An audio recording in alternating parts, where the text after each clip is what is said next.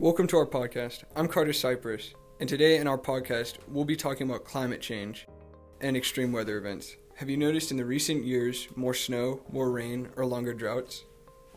We talked to the farm manager at Hickory Nut Gap Farm. What's your name? Walker Sides. He has an explanation for some of these weather events. Today, Carter, Quentin, Eris, and I will be talking about this topic. My name is Rowan Howard, and I'm the audio technician for my group. I'm Eris Mann, and I am the writer for this podcast and worked on the script for us. My name is Quentin Blake, and I'm one of the interviewers for my group. And I'm Carter Cypress, and I was the lead interviewer. For the rest of the podcast, we will be talking about extreme weather events and how we can prevent them the best we can. Imagine a time when everything was being destroyed from natural disasters and extreme weather events. We could be heading into a future where extreme weather events start happening so frequently that damage becomes irreversible. This is why we need to start trying to prevent global warming and climate change now. Since 2010, there have been 7 weather-related disasters in North Carolina. These events have been things like tornadoes, floods, tropical storms, mudslides, etc. These major events can cause thousands of dollars in damage. When they happen, this can be a huge problem no matter where you are. Hurricane Harvey did $125 billion in damage alone. Imagine if these events keep going in North Carolina. All the money would build up. This is why we need to try and prevent these events now. The sooner people realize that global warming is real and that it's a real problem, the sooner we can fix the problems that are going on. Some people don't believe in global warming. If people don't believe in it, they won't do anything about it, which can lead to even more problems in the future. This is why we need to spread the word and convince people that it is real. A good way to try and convince people is to show them the evidence. Try and get them to help out and work towards helping the environment. Getting anyone to help can make a big difference. A lot of people don't care and aren't thinking about the future. The more people who do care, the better chance we will have at preventing things like extreme weather events from happening. There are so many things that we can do to help, but people don't want to change their everyday life. Most people want life to be as easy as possible and don't want to change anything anytime soon.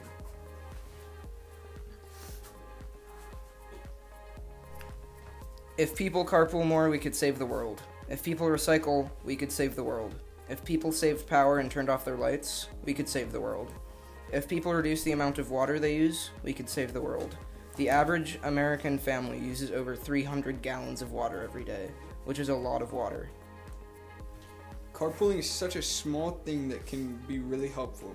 It shouldn't be hard to carpool with a coworker. Not only are you saving gas, but you are also not emitting so much bad things like pollutants into the air.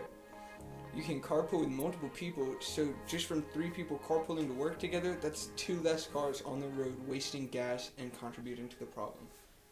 Nobody cares about problems unless they happen to them. Everyone knew about Hurricane Harvey, but nobody really knew about all the trouble and pain it's caused to everyone it hit. Let's try and prevent something like this from happening to North Carolina. Just changing simple little things through your everyday life could help a lot more than we think. On the day that we interviewed Walker Sides, there was heavy rain and it was non-stop through the entire interview. And at some points, it got so loud, it sounded like someone was throwing rocks on the roof.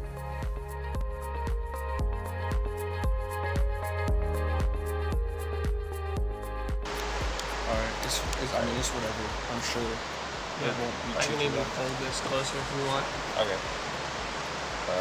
I guess start.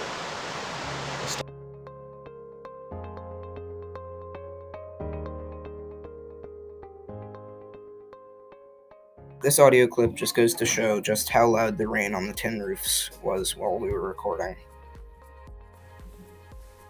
Climate change has affected Asheville and Asheville surrounding areas by affecting the amount of extreme weather events like Hurricane Harvey and mudslides. Extreme weather has affected everyone in some way. It has affected me by freezing off all of the apple blossoms in the apple orchard in my backyard, making it impossible for my family to get a harvest that year. Walker and I actually started talking about this after the interview was over. It'll kill all the blooms, and we won't have any fruit this year. Walker said that the sudden freeze did affect their apple crops, and they did have less produce from the apple trees that year due to the sudden freeze. During the interview, Walker also brought up how there was a drought 3 or 4 years ago that made the ground dry up so much that the electric fences would stop working.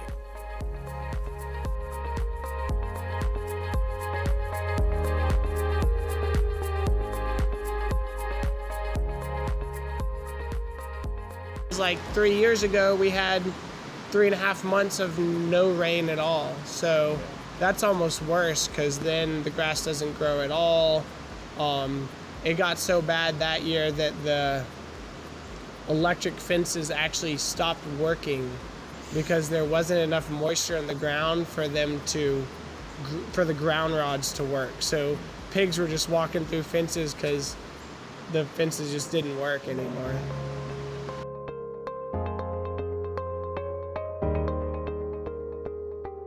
Okay, let's get down to the point. Extreme weather events have affected everyone in some way. Whether it's high winds knocking a tree over onto their house or killing some garden plants, everyone has been affected. There are so many people that can help, and everyone can help in little or big ways, even if that just means turning out a light or using less AC in the summer.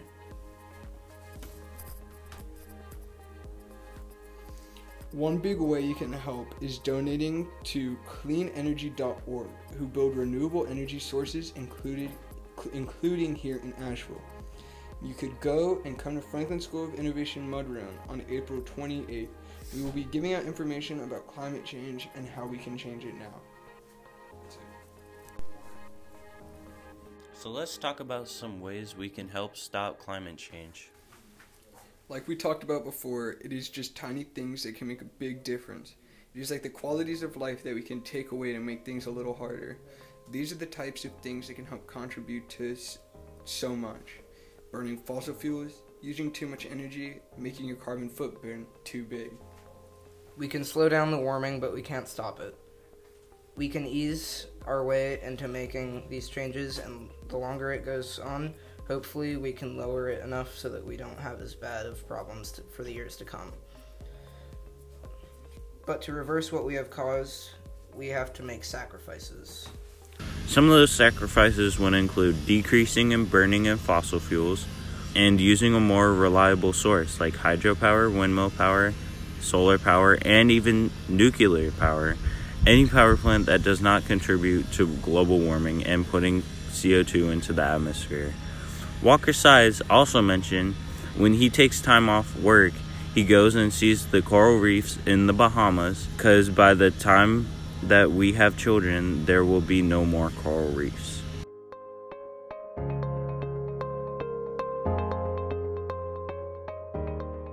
Believe it or not, my hobby and favorite passion in life is to go spearfishing. So I go down a lot. I go spearfishing in the Bahamas. And the bleaching of the reefs, I see a lot down there, and that's getting to the point where it's pretty irreversible. All the reefs are dying, and there's sections of the reef that are dying that are not here as much, but in Australia that are the size of like Florida to Maine.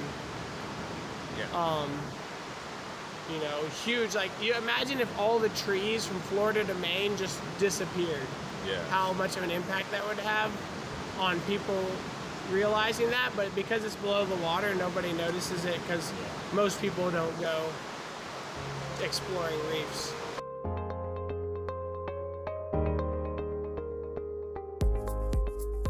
Just take a second to think about that. Our kids won't be able to see the beautiful coral reefs. Think about what will happen to the ecosystem. Coral reefs are home to many marine life and that are being destroyed by the extremely hot and still conditions in the summer, and were effectively bathed in warm water for months, creating heat stress that the coral reefs can no longer cope with and causing them to bleach. As the years go on, we will see a lot of wildlife start to go extinct, and we will see a lot of extreme weather events happening. A lot of those things that Walkersides was experiencing on the farm. Some events happen at our school on campus at the Franklin School of Innovation. For instance, flooding and mudslides and it constantly being muddy on our grounds.